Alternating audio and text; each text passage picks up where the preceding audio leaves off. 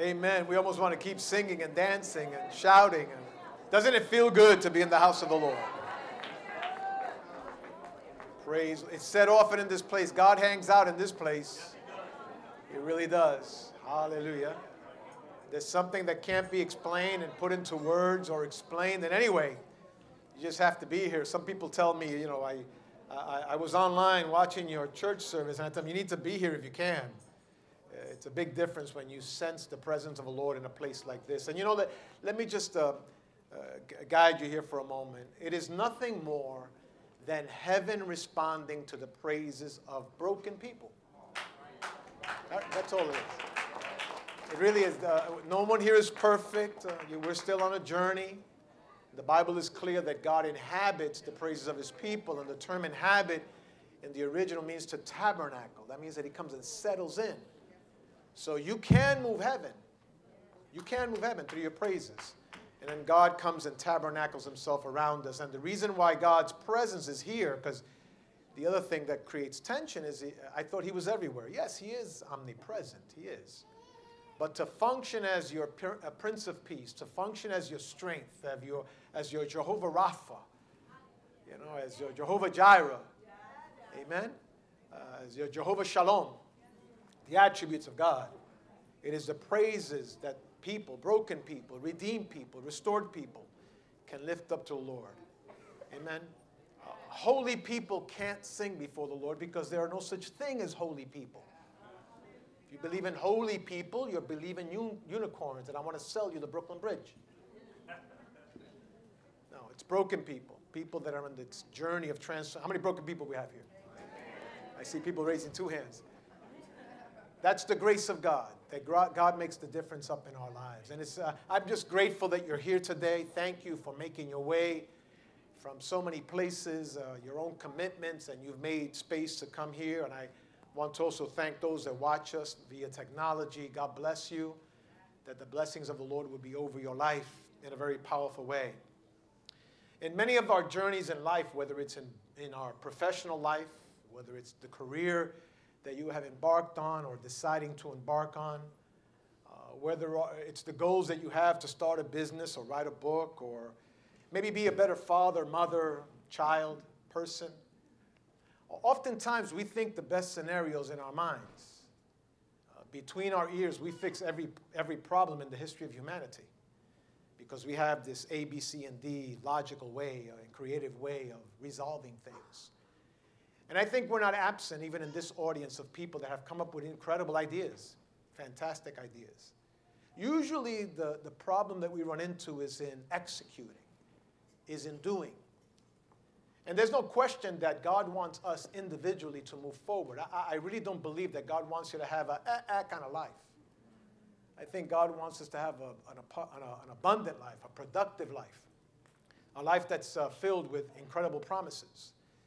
Now, along the way, we make poor decisions. Along the way, we might be distracted here or there. And some that don't learn on the first time, along the way, you're making the same mistake you made 5 years ago, 5 years before that, and 5 years before that. And in order for us to be transformative, in other words, don't go back to those things again, we think of wonderful ideas, but we have a difficulty executing. And I want to just share with you for a few moments today under the theme, March Boldly. And really it is a sermon of action. It is enough with the rhetoric, enough with, I'm going to get myself together and finally start getting yourself together. Enough with trying to address the issues that you're dealing in your home or the personal demons that you fight deep inside of your soul and your heart. And finally get something going. I'm using the text found in Exodus, and Exodus is a very interesting book because Exodus means the book of exiting. Actually, the root word there is exit, of leaving, of departure, of moving on. And in that book, you find the people of Israel really leaving captivity toward the promise, leaving where they are, plain of slavery, of oppression, of exploitation, of no value, because that's what they were in, subject to someone else's strong arm, and moving from there into the promises that God has. And I find fascinating in the story that you sometimes have to be in the cave of depression,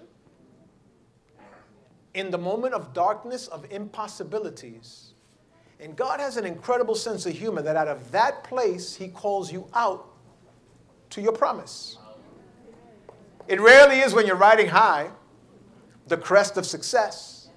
Oftentimes is when you're almost going to give up, when you're not going to try anymore, when you're saying to yourself, oh me, oh my, what's the sense?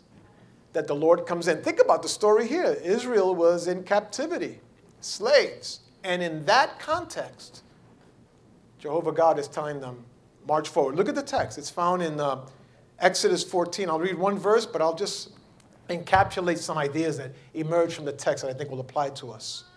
It says, the Lord hardened the heart of Pharaoh, king of Egypt, so that he pursued the Israelites who were marching boldly, it says.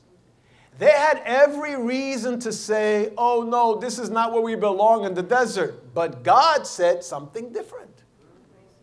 They had every right to say, I'm not even going to try. You ever get, someone that gets up in the morning and that's it, they're not going to try anymore. But look at this. They had every reason not to try anymore. Pharaoh was too strong. And I don't know if you know, but if you read Bible history, the pharaohs were considered gods, deity. So they were facing insurmountable situations. But yet in that context, they decided, even with Pharaoh coming against them, they were going to believe God. And church, you and I need to get to a place in our journey in life where we've tried A, B, C, and D. We've tried all the proven paths that we can take and options that we can explore to get out of our situation. But there comes a moment in our lives where we just have to believe God.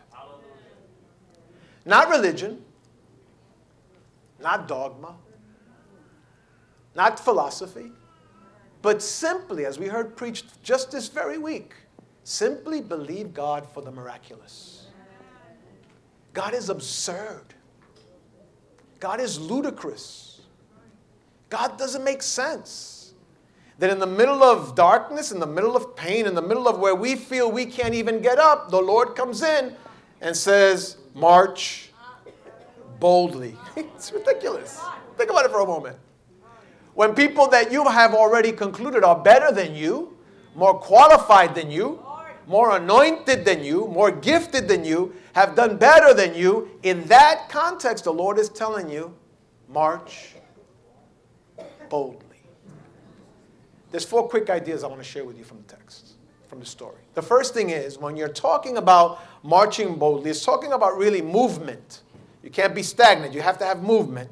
The first thing I want you to see is that the people of Israel were marching as one. You can't have an army or a sports team win if when the moment to play, everybody scatters in different directions. Everyone needs to be going the same way. There needs to be a sense of unity or harmony. And I like to play the words that come out of a harmony in Scripture. It really is a system of complementation, not competition, contrary to what we see in common society, where I've got to make it even if I have to step on you, your grandma, your great-grandgrandma, all your family members. I just got to make it because only number one matters. No. In the Bible, it isn't like that. And when we march forward, it is really in harmony, in step with one another, complementing rather than competing with one another. The only way the people of Israel were going to experience the miraculous in their journey was that they got it together and stopped thinking about titles and the favorite person and the least favorite person and what zip code do you live in, and are you the 1% or whatever it might be. Do you vote here, there, or everywhere? But rather that we're in this thing together. And church, I want to suggest to you today that we consider as a church and as a ministry, that we consider continuing to be considerate of one another. We don't have the option to let someone fall by the wayside. We have to go back and pick them up and make sure that they're going to be all right. We don't have the option to give up on someone that has tried and tried and tried. We'll get frustrated. We get annoyed. But if you have a good relationship with someone that keeps falling and falling and falling, if you have a good relationship, you can tell them off in love. You ever had anybody tell you off in love? They're telling you off. If it was somebody else, you would punch them out. But because there's no doubt they love you and you love them, you put up with it. Come on, you know what I'm talking about. We have no option. We have to make sure that we watch for those that are powerful and mighty, anointed and gifted, and even those that are having a difficult time just facing the challenges of a day. The people of Israel were able to march boldly because they were united. Psalm 133 is so beautiful. One of my favorite psalms written by David, the musician. And if you look at it, it really is a musical presentation, because in the original rendering in the Hebrew, the word to be together is really about harmony. And it's about notes complementing one another. I'm going to teach that. We taught that a long time ago, but that's what it's about. And the church needs to be an entity, an agency, a vehicle that people complement and we connect wherever we connect. But it is not about making myself look better than someone else or knocking down someone else so that I can be positioned to slide into that track of advancement. The only advancement in the kingdom of God is the road to the feet of Jesus. Did you get that? The only advancement. In society, we put names and titles and things and whatever it might be and goals to aspire to, but it is really the lowly. That's why the Lord said we need to be like children. Those are the kingdom of God. So we need to be united and harmonious in how we march forward. That's how you march boldly. Second observation from the text that applies there and applies to us today is that we need to be a people that leave the past behind. I hope you don't do this. Take off your dirty clothes and before you wash them, you go put them on again. Don't look at your neighbor right now. And I mean clothes. Imagine if you kept putting on the same socks over and over and over. Let me stay here for a moment. And over and over and over. No. There needs to be a point in our lives where, come on, enough is enough with your history. You ever meet people, you ask them, how are you? And they tell you what happened to them 20 years ago as if it happened today. And next year you ask them the same thing like it was 20 years ago. And you got injured. It went through. And I'm not trying to be insensitive to your journey. Please don't think that at all. On the contrary, very sensitive and empathic to your journey. But there comes a moment where we have to understand that things that happen to us. You can't go back in time in a time machine and change that. My teaching here in the church is that there are things that happen that we just have to accept as historical markers and simply part of our historical journey. But if that defines you, that owns you then. And we can complain from here to whenever, but there comes to a moment, and Israel needed to do that. In order for Israel to move forward, they needed to start forgetting the horrible experiences that they had in the desert. Because if they kept in mind and kept alive the injuries of the desert experience, they would not be equipped to enter into the promised land. And church, you and I need to let yesterday be yesterday. Yesterday's tears be yesterday. Yesterday's horror be yesterday. Someone treated you bad yesterday, they're not treating you bad today. Or maybe you treated somebody bad yesterday, repent today so you won't treat somebody badly today. Come on, say hallelujah if you can. In order to move, and you know, I know humanity, so oftentimes, you know, it's this vindictive stuff that comes inside. You do it to me, I got to get back to you. Listen, chill out. Take it easy. Because it takes too much energy to get even. You're not reacting, just this size. It takes too much energy, church, to get even. If it's in family, if it's in business, if it's somebody you had a bad interview, if a professor gave you a D instead of an A, whatever, it takes too much work. That's why the Lord says, vengeance is mine.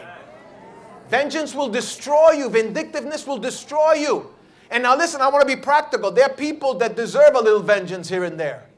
But the Lord says, I will repay. That means that I don't have to get involved. You don't have to triangulate. You don't have to get involved. You don't have to scheme and strategize. You leave it in the hands of God. Come on, is there an amen in here today? Praise the Lord.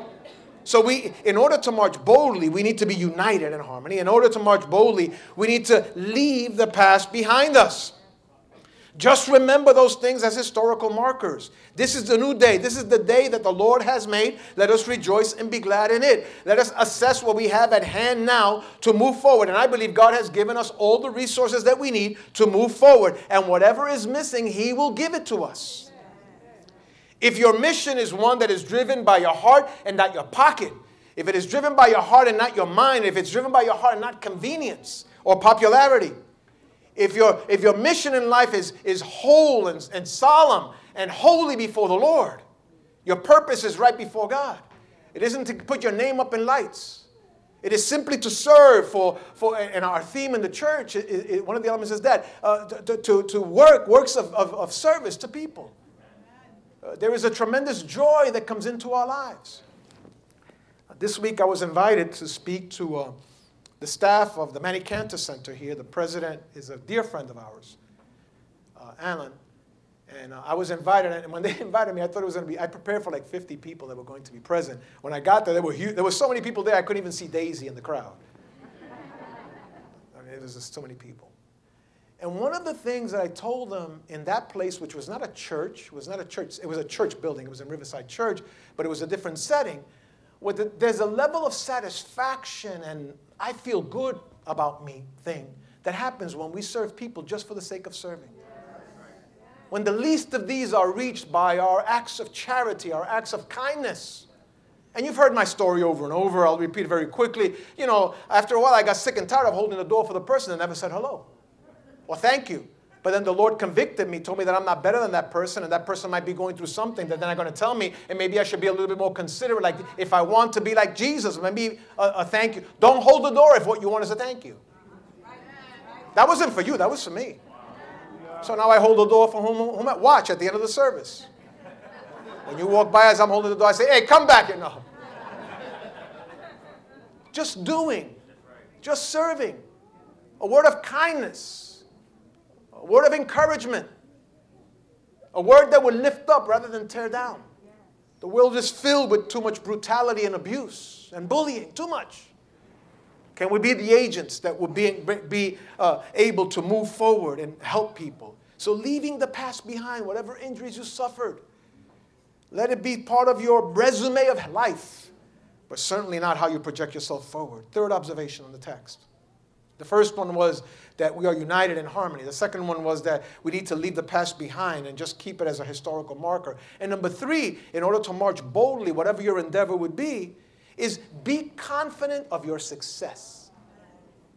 I'm not comfortable with people that make plans and then after they have this elaborate presentation of what they're going to do and their vision board and what they're going to accomplish. And at the end of what they're done doing this thing, then they say, but let's see what happens. I mean, if I'm on the operating table, I don't want the doctor to say, Mr. Rivera, let's see what happens. Or you go to a restaurant, the cook is cooking, and they say, let's see what happens. But in life, come on, you know it's true. In life, we enter into an endeavor or a project already defeated in our heads. We're not expecting to win. We're not even expecting to compete, as Paul would speak to Timothy, in a way that's worthy of God. We have already assumed that I'm not going to make it. You go into the interview already assuming you're not going to make it. You're going in to close the deal already assuming that there are problems in that deal that you put together, or whatever it might be. You already assume it. You're going to start exercising, but you know it's going to hurt, so you give up. When I go exercising, I think myself as the Rock. I don't look like the Rock. Well, my wife thinks I do, but...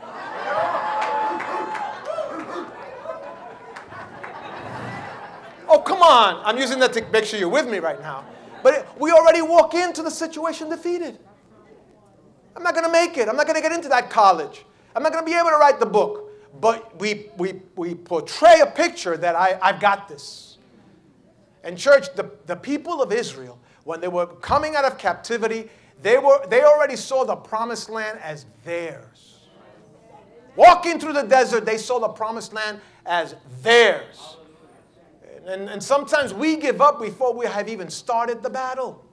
Even in bad diagnosis, the doctor tells you whatever. Right away, we're already making funeral plans. Right away, we think that it's over.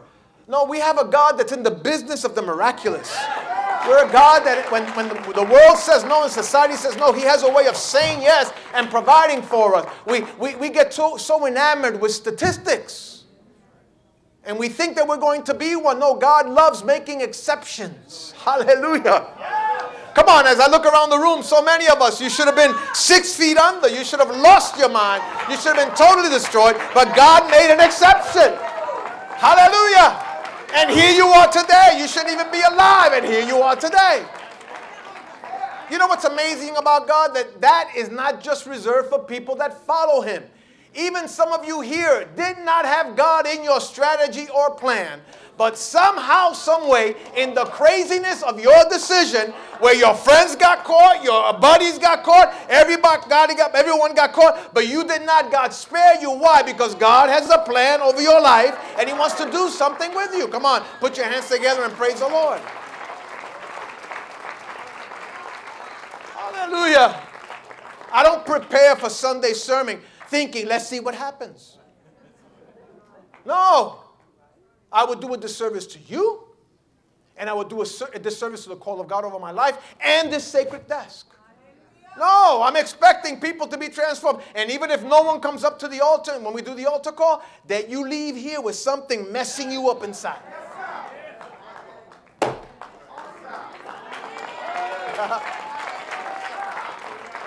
Chuck Swindoll says that good preaching makes you feel uncomfortable, creates chaos inside of you, but then presents a door of transformation. I want to make chaos in your heart and present a door of transformation. Come on, put your hands together and praise the Lord for a minute. Hallelujah. Let me encourage you, be confident that you're going to win. Goodness and mercy will follow me all the days of my life. I am the head and not the tail, above and not beneath. You may be going through a horrible marriage situation, but believe the Lord. Let the Holy Spirit reframe your marriage and move forward. Don't say, well, this is it. One more try. 3 strikes are out. Marriage is not baseball. Life is not baseball. You just got to keep getting back up and trying again. Pastor, but you don't know. I don't know, but He knows. Hallelujah. And oftentimes we enter the situation defeated. Totally defeated, and we get what we think when we should be getting what we believe. I believe the Lord. And I want to encourage parents and loved ones here. Keep interceding for that loved one. Keep wearing out your knees praying for that loved one. Keep believing the Lord for the miraculous in your situation. That cloud of depression will dissipate. Just go forward and visualize what you're expecting. I don't know if you know, but I'm a professional sports person. I competed in all the Olympics since it started. In every discipline. Some of you are looking at me real funny because I know nothing about sports. But I've studied this aspect of it. That was just kidding, by the way, for the new ones. No, I don't have gold medals or anything. I have a medal that's covered by the blood of Jesus. That's all I have. But listen. I've come to a place, and I know this is true, and some of you know it, that professional athletes don't think that they're missing the hoop, or the shot, rather. Are you kidding me? Richard Petty, when he's running around in NASCAR, some of you that are into cars like me, he doesn't think that he's going to come in second. Are you kidding me? Shaq, he doesn't play football anymore, right, Shaq? I got it. Just want to see if you're with me. I know nothing of sports. You think he's going to go into the game thinking he lost? Because if you go in thinking you're defeated, you will be. Bible says I'm more than a conqueror. The Bible says that I am the head and not the tail. And I just want to encourage you. So when you're marching forward, boldly, united in harmony, boldly, the congregation needs to leave our past behind us. We need to be confident of our success. Stop double guessing yourself as well. God knows your areas of strength and knows your areas of weakness. But He wants you. I told somebody recently that I'm real good at doing one thing. Well, a few things I think, but one thing in particular to survive. You ready for this? Can I boast with you for a moment? Yes, sir. I can do one thing real good. But to proper English, I can do something very well. I'm an expert. You know what it is? I have this habit of obeying God. Even if I don't like it, even if I don't believe it, even if I say, God, I'm going to fight with you because I don't like this idea at all, I have this bad habit of just believing Him. And the way the Lord speaks to me, and I'm sure to you here as well, is that feeling you're having right now in your heart. You don't need somebody screaming at you. No. It's just the work of the Holy Spirit that starts to gnaw away deep down inside. And you realize, you know, what He's saying, it really makes sense to me. In fact, some of you are thinking this right now, that He's talking directly to me. Not me. It's God speaking to your context and your situation.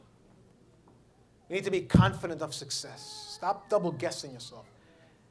And the fourth and final observation that I want to share with you in this sermon is that we need to be confident.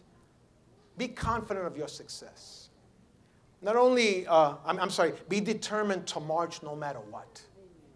And that means once you've started, hold on. There are many times on our journey with the Lord that we just have to hold on. That means even if I'm knocked down, I'm going to get back up. Even if I had a temporary setback, I'm going to get back up. Even if it looks like I have no one around me, I'm going to get back up. Even if it seems like this is a unique problem that no one else in the world has, I'm going to get myself back up. You know, you want to make the enemy really defeated and angry in your life? Get back up. Don't stay down. He thought he killed you, destroyed you, and all of us. And I like it in the Bible, in the last book of the Bible, Revelation. It has this thing about the lamb that looked like it was slaughtered. It looked like it was bleeding. It looked like it was defeated. But the Bible says, but it was. I rather stand bleeding, missing an arm. You know the story in the Bible where the guy wrestled with the angel, and the angel touched him, and now for the rest of his leadership life, I'd rather walk through life limping than walk erect and well down to the pits of hell. I'd rather walk limping, missing whatever, hurt, bleeding, have injury. Come on, church. Have injuries, disappointments, carry it heavy in my life. Hallelujah. Because the truth is, life is not pristine. When it's not one thing one day, it's going to be somewhere else. And mature people can carry their burdens as they follow after the Lord. You heard me? Can follow after. That's what mature people do. And we need to be able to get back up and get going. So let me wrap it up. March boldly. United in harmony, church. That's how we're going to do it. We need to leave the past. And this church has a rich history. This church has been down here in Lower Manhattan for over 6 decades. Over 6 decades. We're about to celebrate our 64th year of being incorporated, but we were functioning before that as a group meeting and prayer down here on Monroe Street. But there comes a point when we need to stop talking about the things of the past and just say, you know what? Because the future is too bright and promising. The Lord spoke to me prophetically. I want to say it now. I was going to say it toward the end, but I'll say it now because I think it's appropriate. The Lord spoke to me prophetically in my times of prayer, and it was this year, not too long ago. And the Lord says, be prepared for the harvest. It says, prepare for the harvest. Staff up for the harvest. Make decisions for the harvest. Don't think about now. What you see now is not what it will be. And you know, I'm not even sharing that with you so you could join me. He said it. I said I have a bad problem. I believe him. I'm very obedient. That's what we're doing. And church, I want to encourage you today that it's time to march forward. It's time to move forward in whatever God has unfolded for your life, for your home, for your family, and your own journey. You've experienced religious experiences here and there, but I think it's about time that you start a relationship with God, with Jesus Christ in your life, and follow after Him. We're witnesses of that in our own journey. Don't have it all together, still going through situations, but our faith in the Lord remains strong because we know that we can conquer, we can be more than conquerors in Christ Jesus as He dwells in our hearts. And when we fail and make mistakes, the Bible says that He is faithful and just to forgive all of our sins when we confess them to Him. In other words, God allows you to start over again, a second chance, a third chance, a fourth chance, and I'll leave it there because we don't have enough time.